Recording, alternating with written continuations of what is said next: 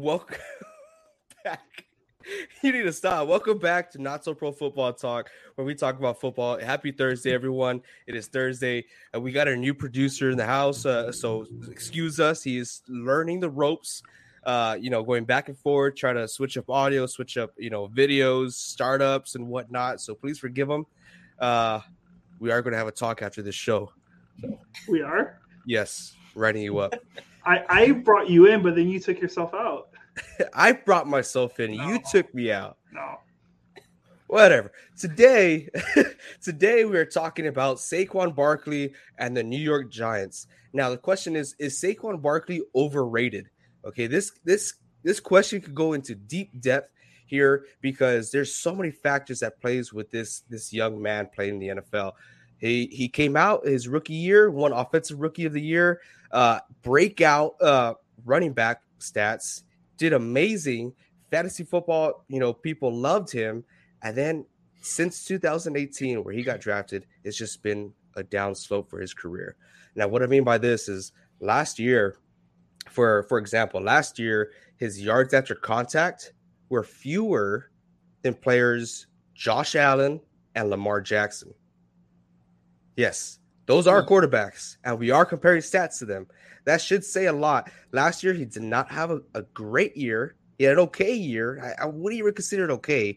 He had 856 yards, 4 touchdowns, and he played 13 games. Yeah, it feels like ever since his rookie year, he's been missing out on games. In 2019, he only played 13. 2020, by week 2, he tore his ACL. He was gone for the rest of the year. Comes back in 2021, which is last season, only played 13 games. So this guy, he's on a huge roller coaster. He hasn't seen the same production that he had his rookie year. Coming into the season being healthy, he was not the same. He did not produce. Now, I not making excuses for the guy, but his offensive line was ranked 30th in the league. Now, this is really bad. There is no protection. Daniel Jones, another reason he got injured last year. There was just a lot of obstacles that he had to face last year, but he's not producing anywhere close to what he did his rookie year. Can he do this next year? He's entering his last year in his rookie contract, so this is a prove-it year for him. They denied his extension. Yes, they did get a new GM. They did get a new head coach, and that's why they denied it, because they don't know what they're going to get from him. And honestly, after this year, he might lose all chances of being a running back 1 in the NFL.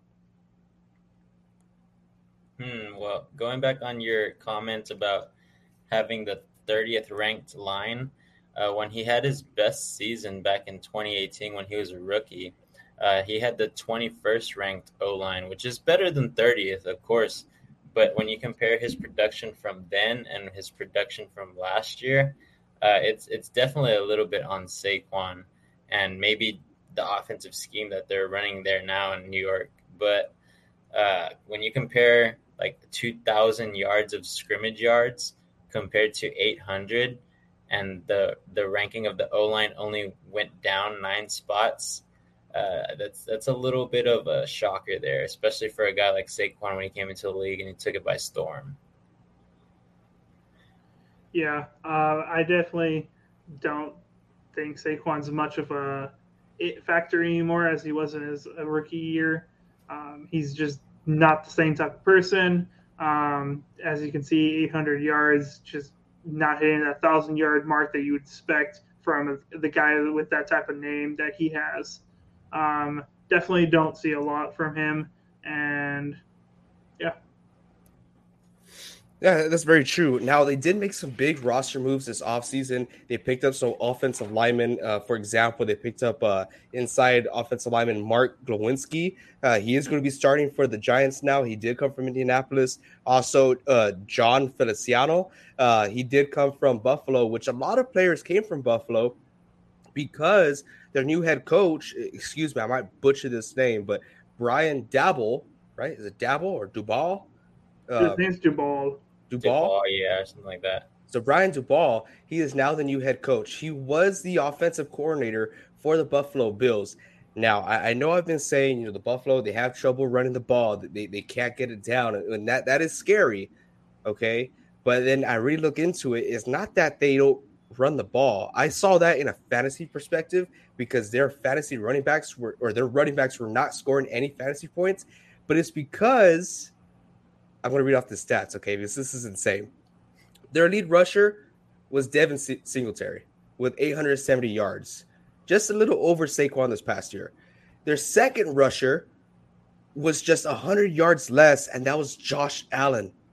That's insane. They utilize that quarterback position to run the ball a lot. I don't think they were to get that from Daniel Jones. I hope they don't want to do that with Daniel Jones because that's not the results they're going to get.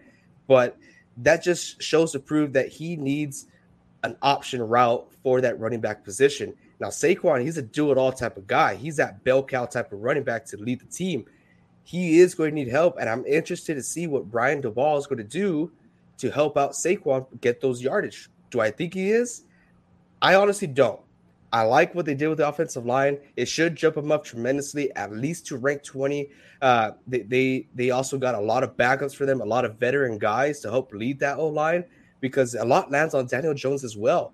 That guy had no time. Heck, he got injured last year. They had Mike London in last year. That just shows to prove that this offense is struggling because it all starts in the foundation, and that is the O-line. And if you're asking me, that is the most important position in the offense. It starts with the O-line. And I get a lot of people argue it will be the quarterback position, but there is no quarterback without an O-line. That's all I'm going to say. You could argue with Joe Burrow, but I stand my ground.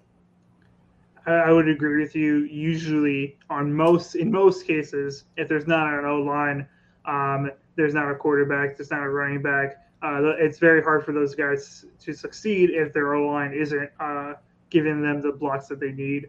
But my biggest takeaway from this, and this is just news that came out last week, their quarterback isn't even focused on football. How can Saquon be a top tier running back when his leader of his offense is focused on cornhole?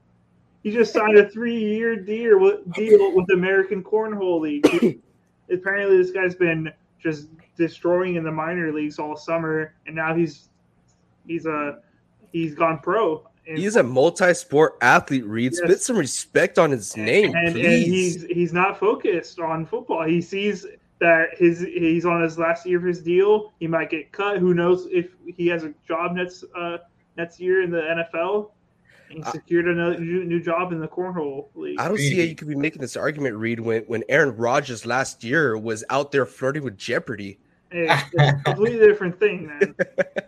I don't know, Reed. I think Daniel Jones is just working on his toss, Exactly. The toss. They're going to stretch it to the right every play, because they restructured that whole right side of that line. They're going to toss it every play to Saquon, Honestly, it is Daniel Jones and Saquon's make or break year for them. After this year, both those guys could see themselves in a backup role for the rest of their career in the league. Not saying that they cannot be a starter, but the odds are against them this year. They have to prove themselves. They can't be from anyone else. They can't rely on the coach scheme. They can't rely on the offensive line. They cannot rely on the wide receivers. They have to do it themselves, and they have to prove it out. One thing that really brought up my attention was Saquon, because before it was just kind of under the radar. I was ready to talk about fantasy football. Saquon was already up there in my top 15. And then this thing popped up where an offensive coach in the NFL came out and he was just bashing on Saquon Barkley. He was telling an ESPN reporter, I forgot his name, Jeremy Fowler, I believe, the ESPN reporter he reported to. The coach has remained anonymous. He does not want to release who he is, but he was saying stuff like, he is the type of guy that wants every play to be a home run play. He does not know how to play the running back position.